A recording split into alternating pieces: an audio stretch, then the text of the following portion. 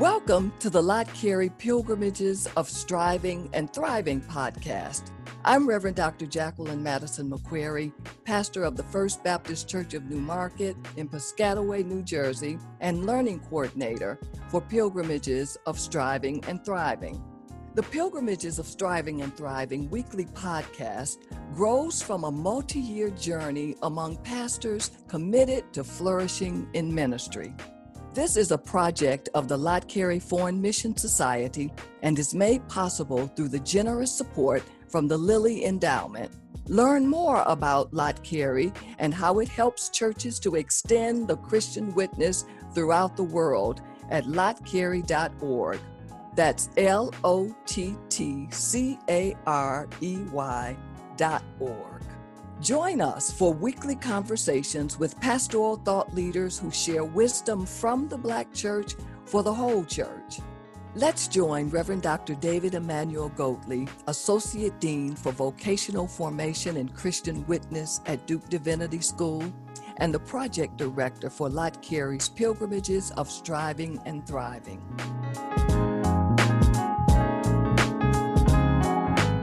This week, he's in conversation with Reverend Dr. John W. Kinney, pastor of the Ebenezer Baptist Church in Beaverdam, Virginia.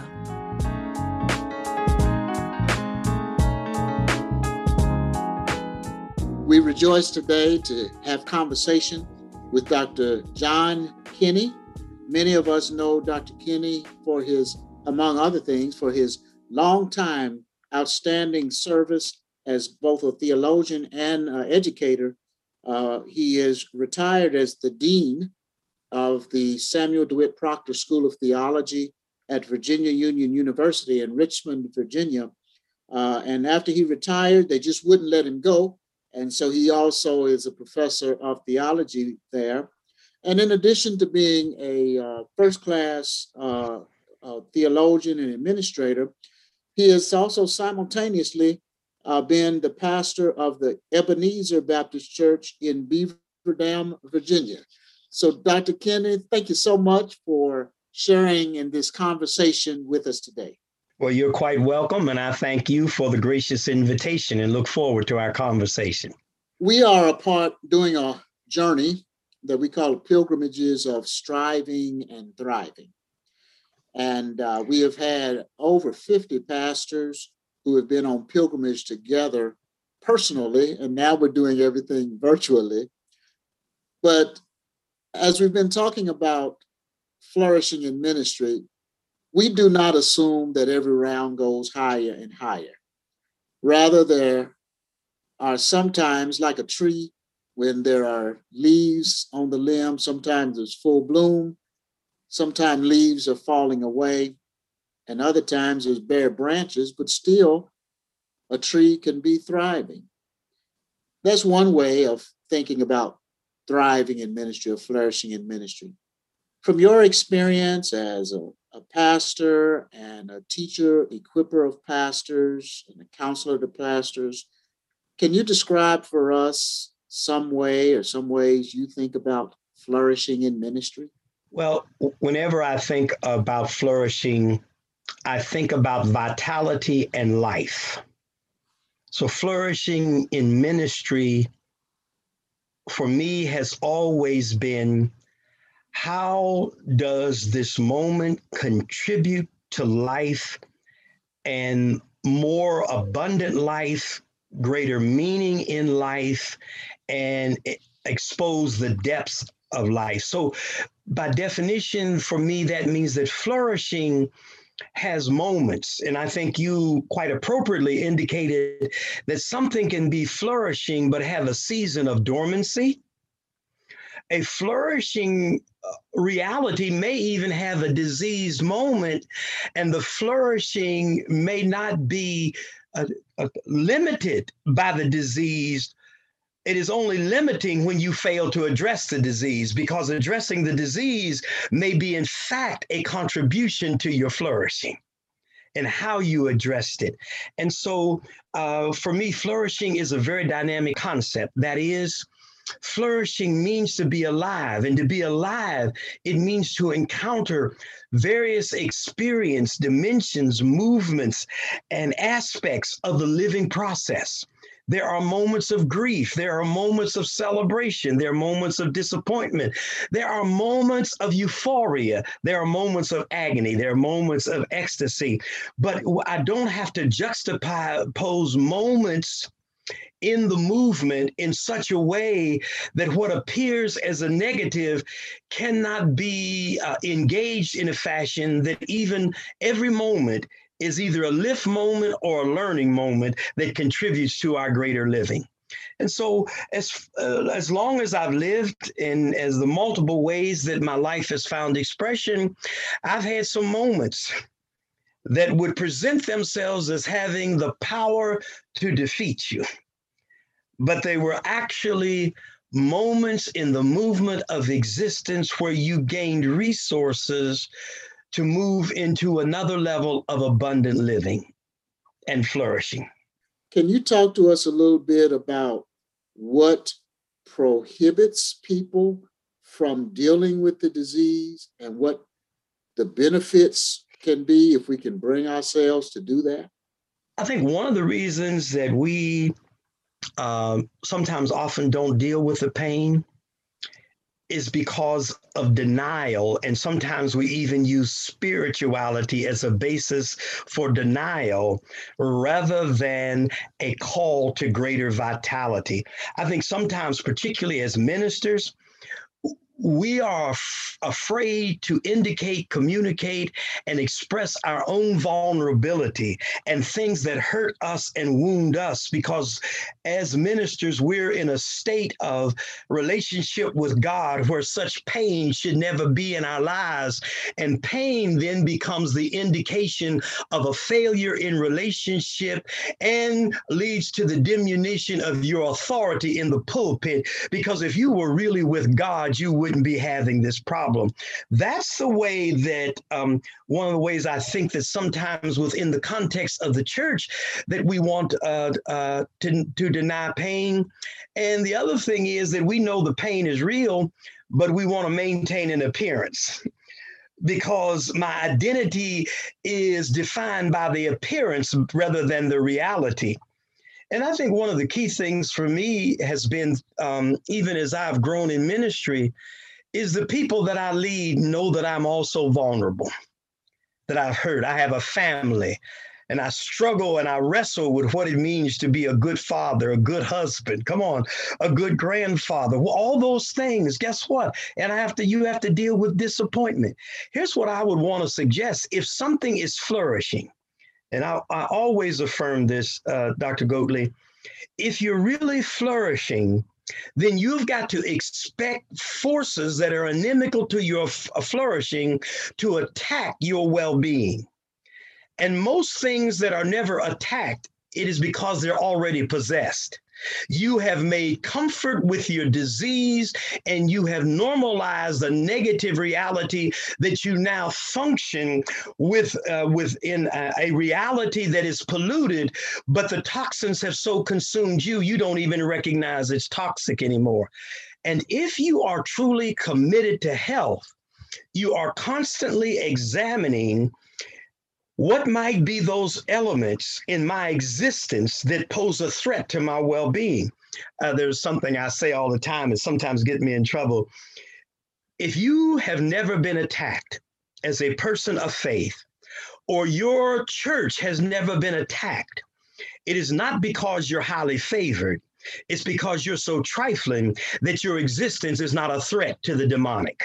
If you read all the time in Scripture, the reason something comes against you is because you're positioned for a life and an expression of being and flourishing that threatens the forces of death, destruction, and decay. Jesus flourished and got crucified, but the power of flourishing allowed him to rise. We've been encouraging pastors to handle methodologically something that we call a formula for flourishing. And essentially, it poses that if a pastor builds the content of ministry out of leadership capacity and service context, there's a higher probability for flourishing. So the idea is not try to drag and drop what somebody else did, but who God is equipping you to be, where God has called you to serve, take that and then build your content of ministry. So using that kind of methodology around ministry, could you talk to us about how your context of service has informed your content of ministry?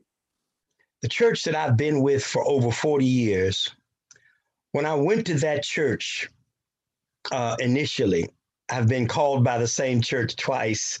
I left this area and went to Chicago Theological Seminary, and then God led me back here. And when I came back, the church was in a situation where they were vacant again, and they called me again. But the important thing I think about the context was when I went there, the name of the church was Ebenezer Baptist Church, Negro Foot, Virginia. For reportedly, the church is located in the fork of the road where runaway slaves had their appendages removed and then hung in the trees so that anyone else who had a vision for freedom would be intimidated and rethink any desire to be free. That's the context of the actual history of the church. And I want to suggest that when I went to pastor in that context, Negro foot mentality was still there. And what I mean by Negro foot mentality, there were still those in the environment who had the slave master mentality. And then there were still those who had a dependency compliance mentality. And part of the entire ministry has been about recognizing this context and understanding that contexts are dynamic. I can talk about where I went historically, but I can recite volumes of the changes that have taken place, both in context and the necessity to be context responsive. The context when I went there, that most of the people were rural. Now that whole area is changing. It's becoming more ex-urban, and many of the people work locally in. There were farmers, or they work locally, like in a chicken factory, a shirt factory. They worked for a couple businesses that were in the area. Now their whole context has expanded. What context led me to recognize was that ministry meant empowering the people to both understand God, but to understand themselves and to understand the agency they had to create futures that were not dictated by someone other than God and their own centers of operation. Being a seminary professor, I've always tried to find ways of how you bring what we have done in seminary to the pew and not see the seminary is over here and this is for a select group. But ultimately, if God is blessing you here, how are you releasing that blessing in your context?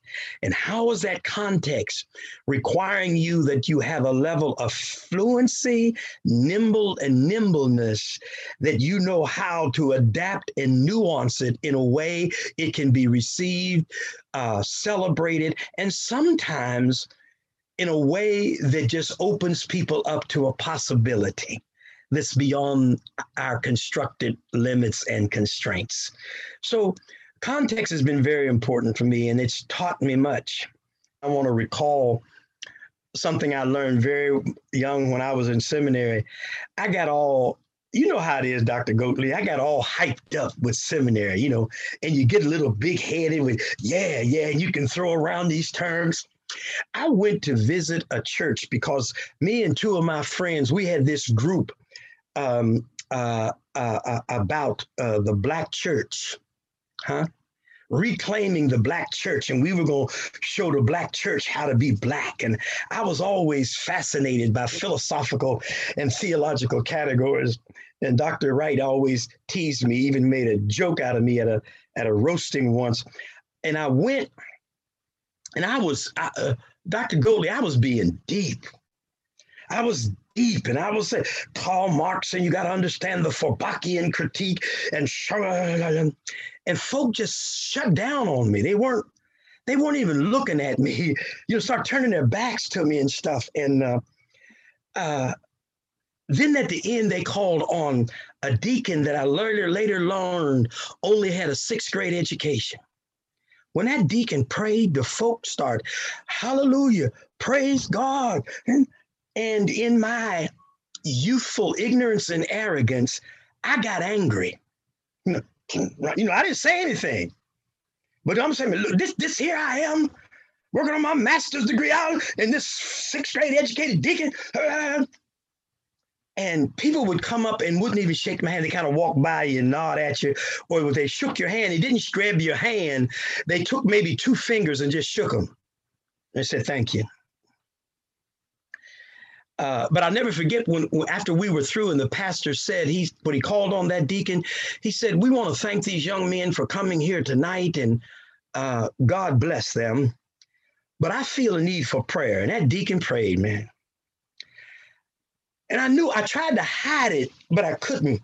And when it was over, there was one mother in the church came up to me, and she put her hand right here, right below my breastplate on my stomach. And she said, young man, I see you. And there is a fountain bubbling in you. But hear me now and hear me clearly. If you want us to drink from that fountain, you better learn how to bring our water in a cup we recognize. Went right over my head. But really what she was saying is, if you have all of this and you don't have the capacity to be fluent in the context, respond to the context, and communicate to the context, you're going to always be with us as the other. She was really saying, with the gift of you that you have, when will you walk with us and engage, rather than engage us like we're either beneath you or other than you? And so I've been extremely sensitive to context. And that's why, believe it or not, I, in my ministry, the people who may be drunk on the street and some of my folk that are around that I know use drugs, I still stop and have conversations with them. I'll stop. And I don't talk about you're a sinner and you're lost. I'll talk. How you doing today? And they'll say, well, and they'll sometimes use some words. And I'll talk to them. I'll hear them. And then I, in a very real sense, speak life to them. That's flourishing. Because attention to the context will help you perceive by the Spirit how to water and cultivate the ground in which you're called to function. A word to our listeners. Lot Carey's Pilgrimages of Striving and Thriving podcast is funded by the Lilly Endowment through its Thriving in Ministry initiative. We'll be right back with more from the interview.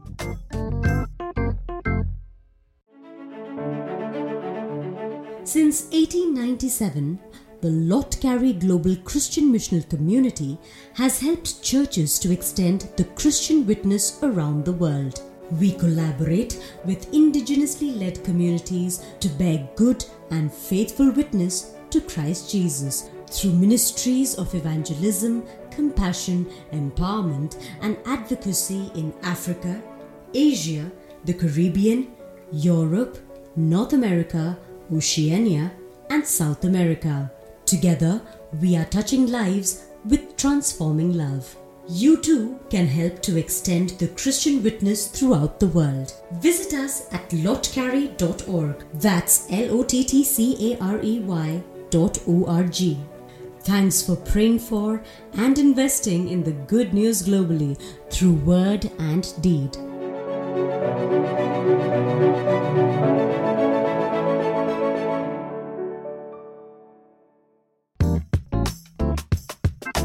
Welcome back to the Lot Carey Podcast, Pilgrimages of Striving and Thriving. I'm Reverend Dr. Jacqueline Madison McQuarrie, the Learning Coordinator of Lot Carey's Thriving in Ministry program.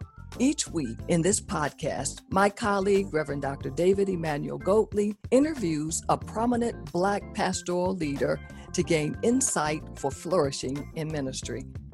Now back to more of his interview with Reverend Dr. John W. Kinney, pastor of the Ebenezer Baptist Church in Beaverdam, Virginia.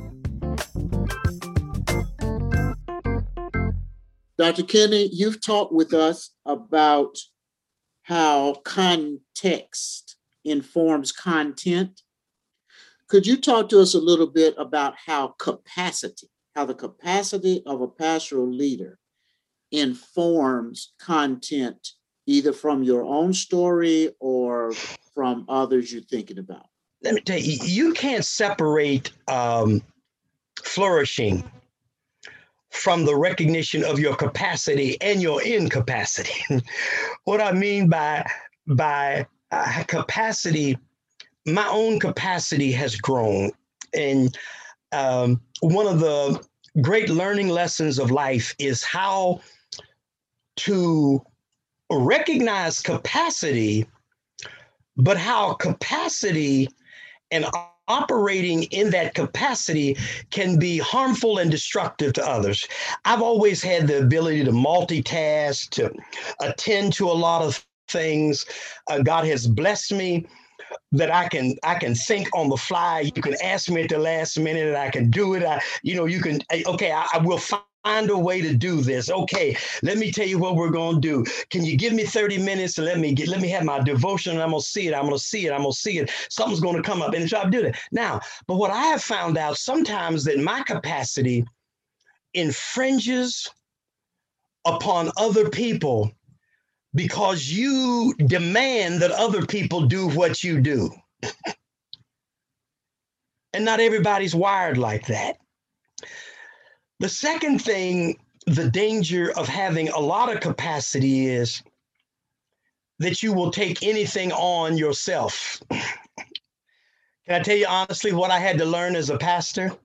Because I had capacity, my capacity to get things done often disenfranchise the people who could do it if you've only give them space to do it and not place a kind of constraint upon them that you didn't give them space and time to grow.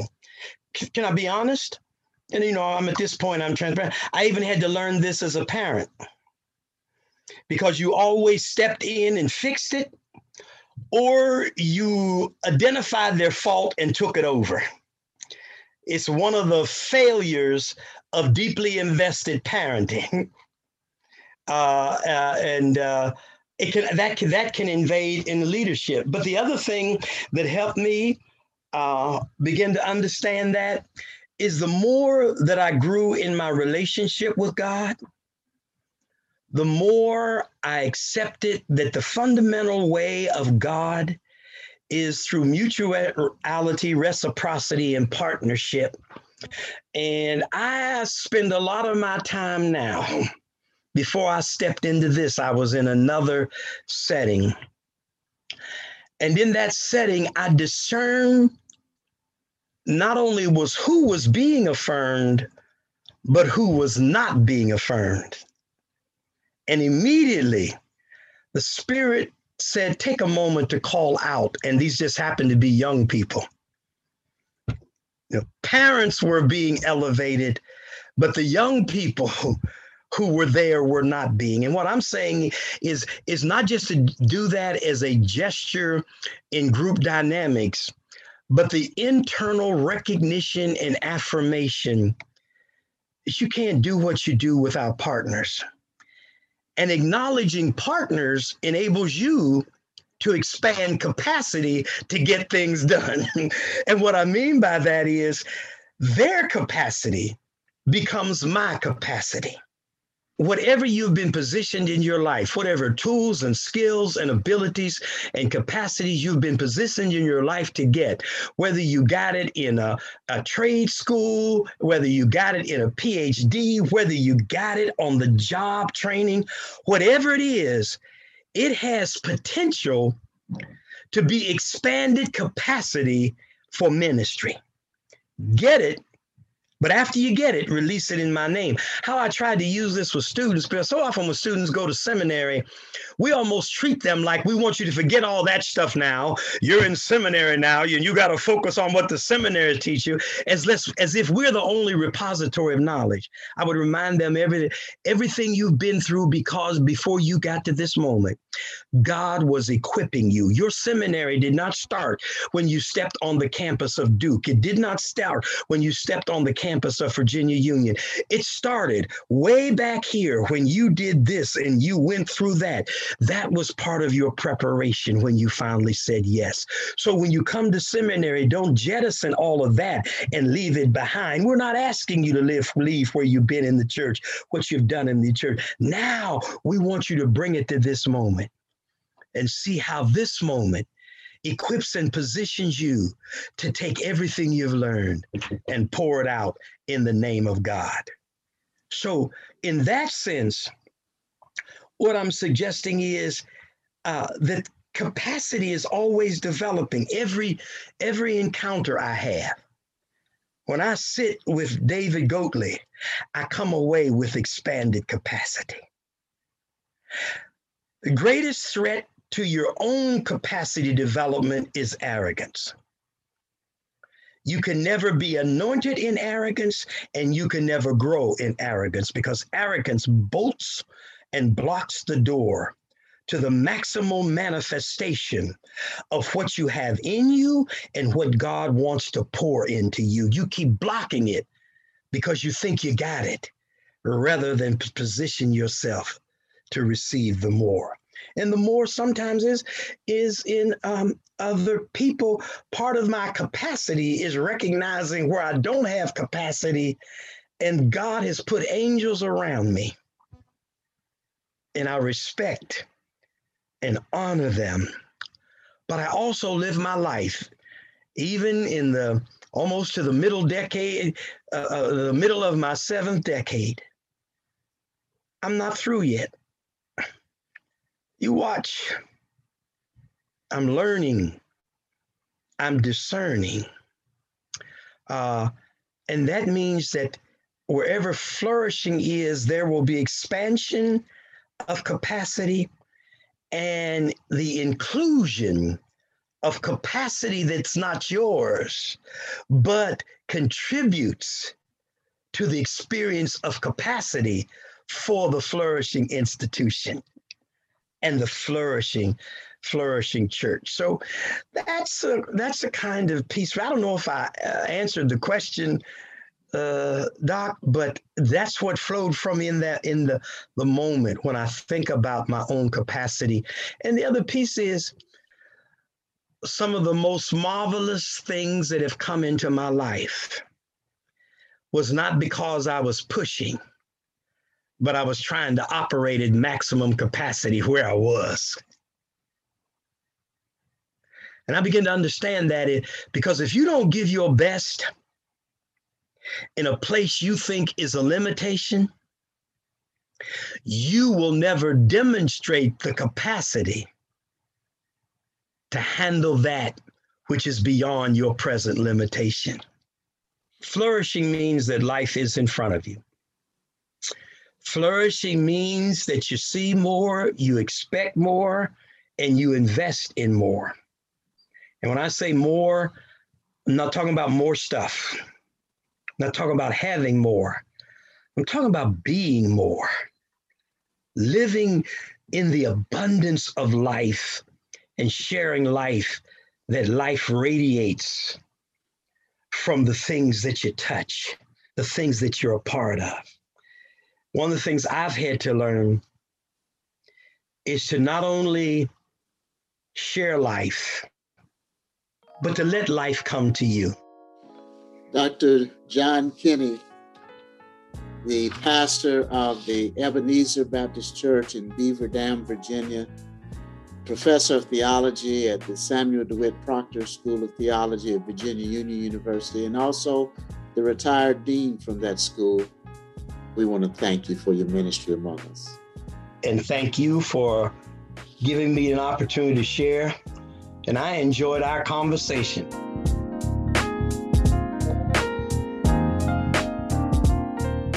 Thank you for joining us today for Pilgrimages of Striving and Thriving, a weekly podcast from Lot Carey as we listen in on conversations with prominent pastoral thought leaders.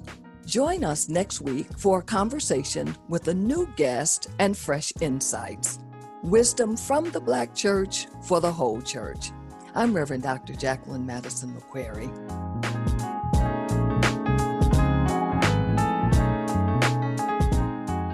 Pilgrimages of Striving and Thriving is produced in partnership with Good Faith Media. Music by Makita McQuarrie. Share the word with those who need to hear it. Pilgrimages of Striving and Thriving, wherever you get your podcasts. Also listen online at lotcarey.org.